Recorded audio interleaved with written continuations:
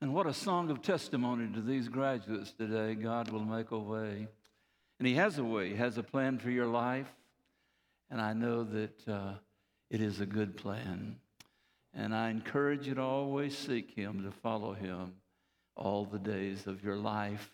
Let me just say a word to those who are joining us. And we're so thankful that you've joined us through Facebook Live. And others will watch later in the week. But starting next Sunday, it will be optional in wearing a mask in our worship time. And I appreciate you being faithful through all of this time and understanding. But we'll give you more information at the close of the service today. But starting next week, masks will be optional in our worship time.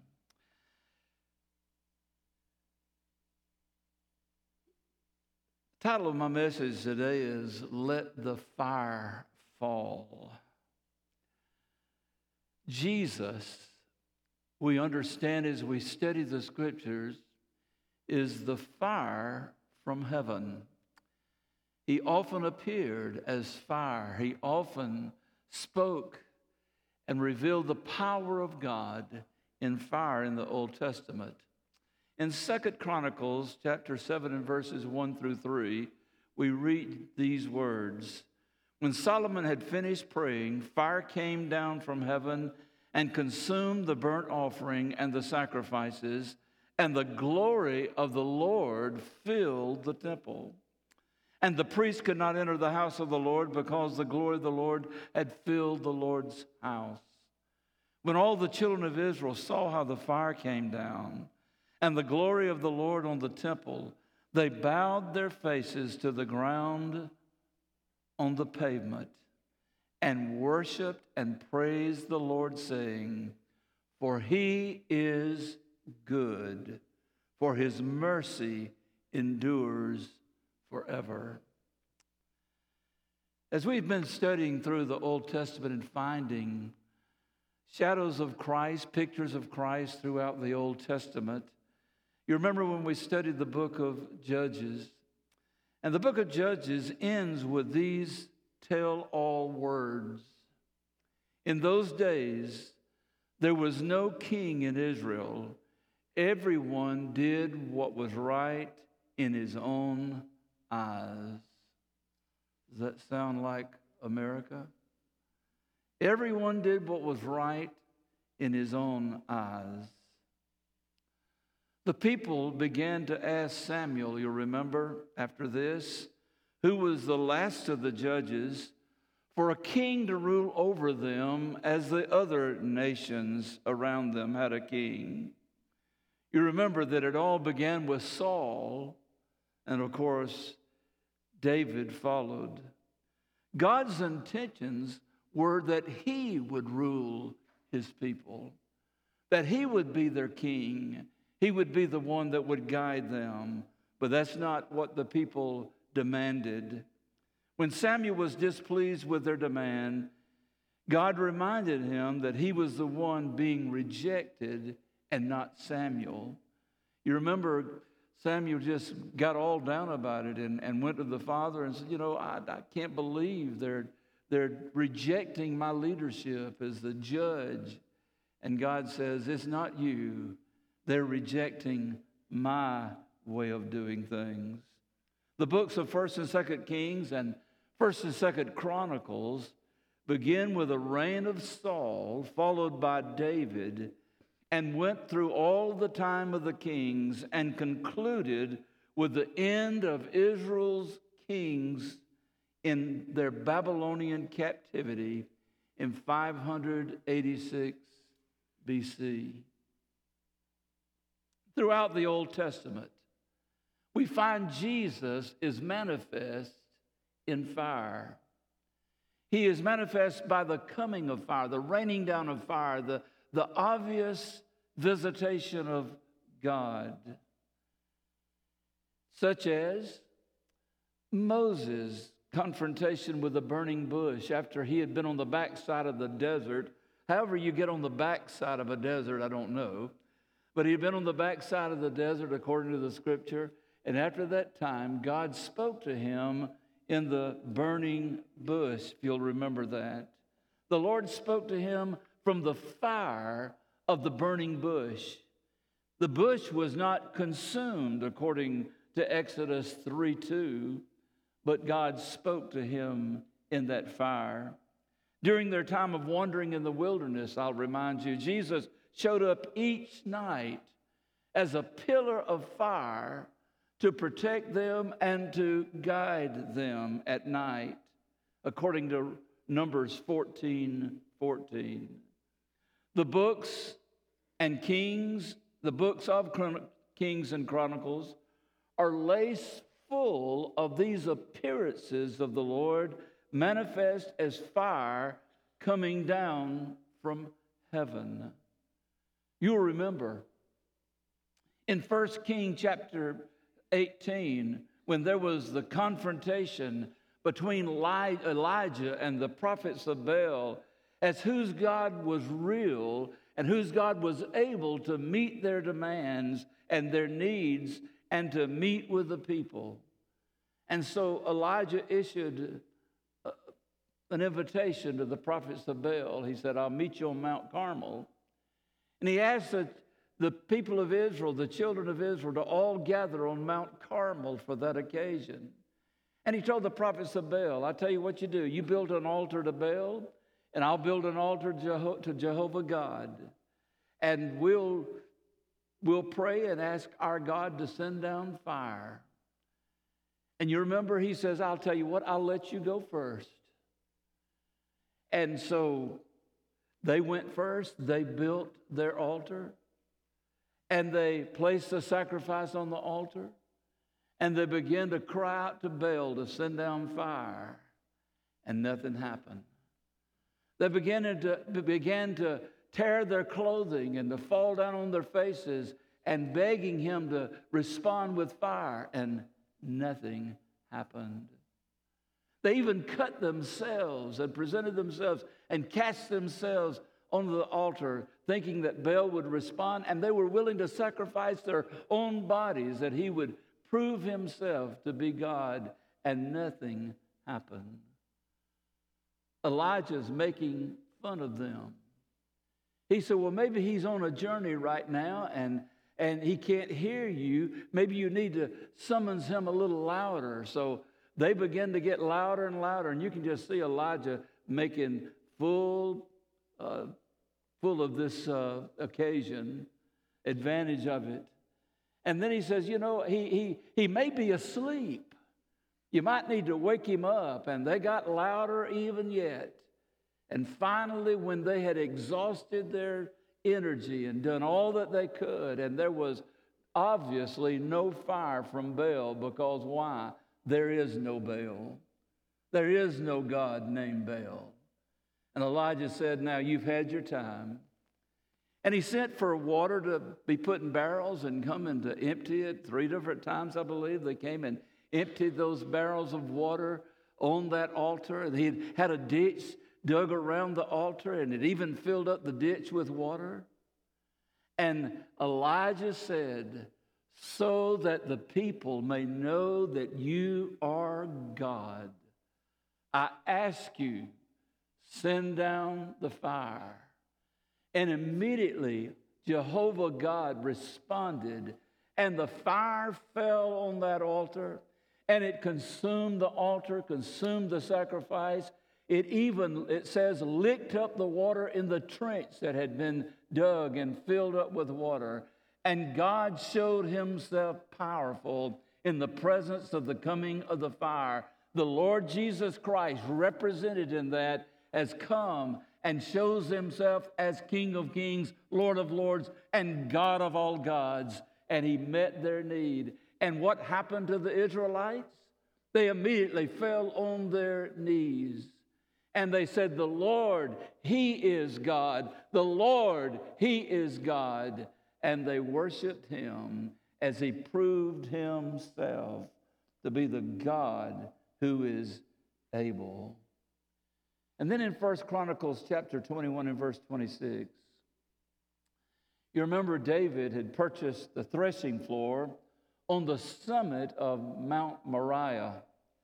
the very spot where the temple would be built by David's son Solomon at a later time when he became king. When David offered sacrifices to God on that summit as he built an altar, the Lord answered by sending down fire for the burnt offering and showed himself in approval and powerful. And there it is representative of the Lord Jesus Christ as a consuming fire. In 2 Chronicles chapter 7 and verse 1, decades after that very event on Mount Moriah, that very same spot, as David's son Solomon dedicated the newly constructed Jewish temple, fire came down from heaven and consumed the offering and the sacrifices, and the glory of the Lord filled the temple, and it was so powerful of his presence that not even the priests could go in to the temple, and they all fell back and worshiped and honored and gave glory to God as the one who is worthy of our worship and our praise, as the glory of the Lord filled his temple. None of us were living during these days, even though some of these graduates think I was alive back then. But none of us were living during those days. That happened a long time ago. But every Christian needs to know that Jesus is an all-consuming fire. It is talked about in the Old Testament. It is demonstrated over and over again in the Old Testament. And then the New Testament talks about what he will do in the days ahead. Paul tells of a time when each of us will know him as the fire that he is, an all-consuming fire. He talks about the Christian will stand before him at the judgment seat of Christ. Now, the lost will stand before God at the great white throne judgment that I almost said by mistake then. But the people of God, the Christians, those who have been saved, will stand before Jesus at the judgment seat of Christ. And we'll be judged for our works from the time that we've been saved. Those things that have been done for his glory, those things that have been done for our own vanity, those things that have been done that are pleasing to him, those things that have been done that are displeasing to him. All of those acts of obedience and following the lordship of Christ in our lives, and all of those acts of disobedience in not following the lordship of Christ and honoring him in our everyday life, will all be presented. Everybody's life, every Christian's life, exposed at the judgment seat of Christ. There will be some embarrassed. Matter of fact, I think all will be embarrassed, because every one of us have things in our lives that we would to God we had never been involved in, or we had never said, or we had never done. But we'll stand before him as everything is revealed. Now, we'll not be judged for those things. We'll be judged according to the things that have been done for his glory. The judgment of our sin was satisfied on Calvary, for we bear it no more.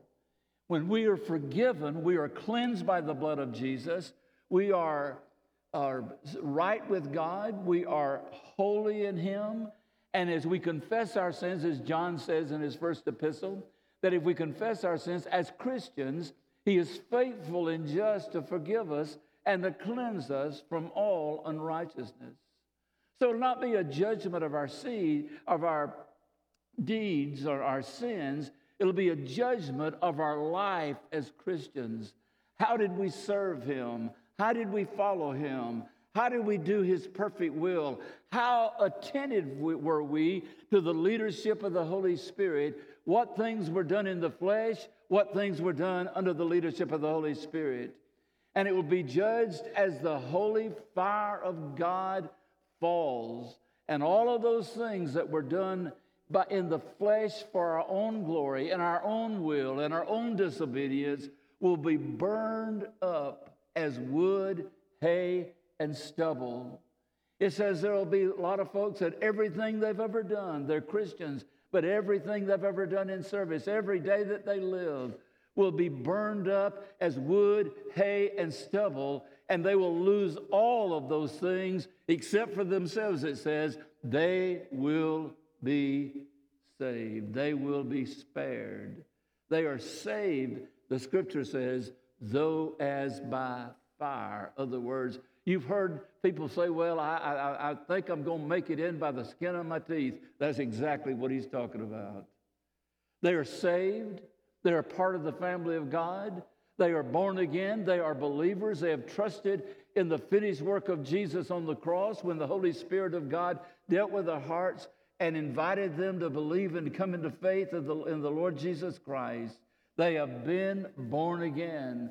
But their life has not demonstrated a life of loving God. It's not been a life of service. It's not been a life of loving their fellow man. It's not been a life of commitment. It's not been a life of faithful obedience to the Lord's will in their lives. And they'll stand there, and it says that they will be embarrassed at his appearing when he comes. Can you imagine that? Can you imagine knowing the one who died on the cross for your sins? Can you imagine knowing him personally and knowing that you have received him? He has forgiven you of every sin. He's given you a home in heaven. He's given you eternal life. He's given you a relationship with the Father. He's done all of that. Can you imagine being embarrassed when the one who loved you so, the one who was sacrificed for you, the one who gave you forgiveness and life, can you imagine being embarrassed at the coming of the Lord Jesus Christ? But the scripture said there will be those who will be ashamed at his appearance. Why? Because there's been an unfruitful life since being saved. It has been an unfaithful life as far as following Jesus day in and day out. And they will be embarrassed, and they'll stand at the judgment seat of Christ when the fire of God presented in the Lord Jesus Christ himself consumes all of their works, destroys all that they have done, and they'll have nothing left but themselves to enter heaven. No recognition, no well done, thy good and faithful servant, no pat on the back from the Savior, no rejoicing over a life that's brought many into the kingdom of God, no one celebrating because this true and faithful servant led me to Christ or told me about Jesus, gave me testimony. This faithful one has taught me in Sunday school. There'll be those that'll never be said of them, and they'll stand before the Lord Jesus Christ, a consuming fire, and watch everything that they have lived for burn in the flames of the judgment of Jesus Christ himself.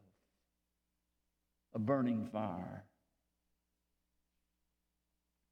In 1 Corinthians chapter 3 and verse 13 through 15, the scripture says, each one's work will become clear, for the day will declare it, because it will be revealed by fire, and the fire will test each one's work and of what sort it is.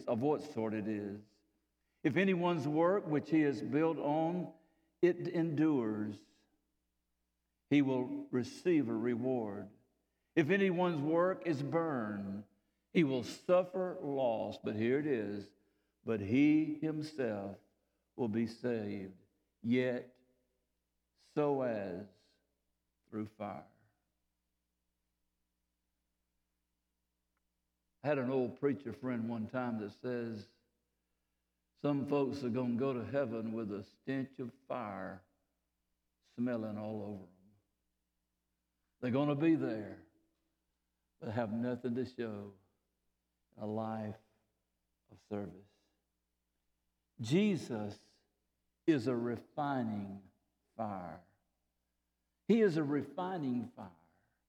If you let him have his way in your life, even though they're failures, even though we've all sinned, even though they're all mistakes in our lives, all of us have those mistakes. if you will let him have his way in your life, if you will be devoted to him, he will lead you in a way constructively. He'll lead you in a way for his glory and for your joy and for your peace.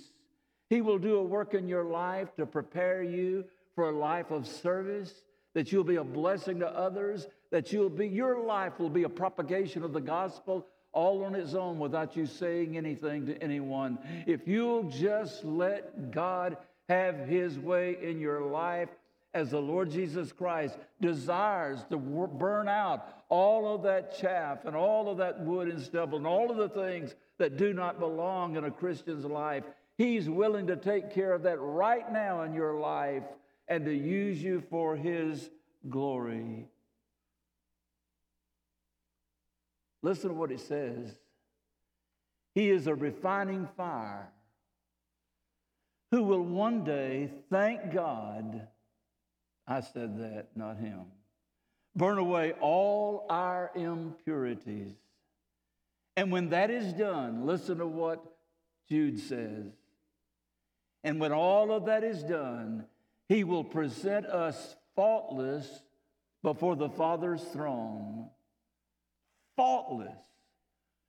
We will stand as he presents us before the presence of his glory. Listen to what it says, with exceeding joy, according to Jude verse 24. He will present us faultless. Wow. We will stand before him for the judgment seat of Christ.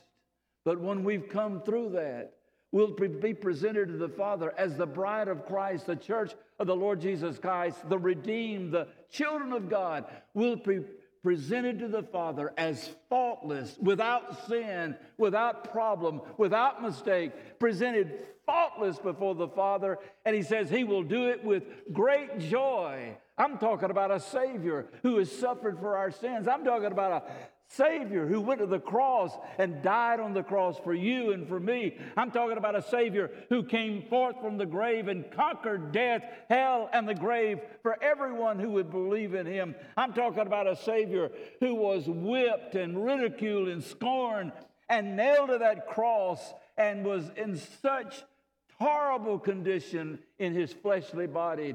But I'm talking about a Savior who went through all of that. It says he will present us faultless before the Father with great joy. You know what that means? Jesus is going to be happy over that day. All of his suffering was not in vain. All of his death experience and robbing hell as he did and coming forth from the dead, all of that will not be in vain. And what a joy. I cannot imagine the Savior who has given us all that he's given us and provided what he has provided for us. The Savior who has given us everlasting life, who guides us, who paid the price for our forgiveness and for our life, presenting us to the Father, and he's going to do it with great joy. I don't know if Jesus is going to holler. But how do you show your joy? Oh, listen, before the Father. This is the one who heard the Father say in an audible voice, "This is my beloved Son, in whom I'm well pleased. This is my Son, hear you him." And then this beloved Son, our Redeemer, our Savior, the all-consuming fire that will judge us as his people, will turn that into something of rejoicing and present us to the Father faultless. Anybody here faultless? Not a soul. Anybody here without sin? Not a soul. Anybody here who has not disappointed the Savior in your life? Not a soul. But all of those disappointments, all of those failures, all of those sins will be taken care of. And he will remove them from our past, remove them from our present. He'll remove them from our lives and they'll be burned by the judgment fire of our holy Savior and present us as though we never sinned, as though we were always faithful, and he'll do it with great joy.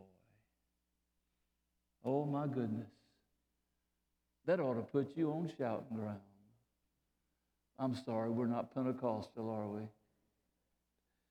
Well, I am. I'm a little Baptist-costal. I'm thankful that my sin has been paid for and that Jesus will present me faultless with exceeding joy. Today, we have the same Jesus living in us.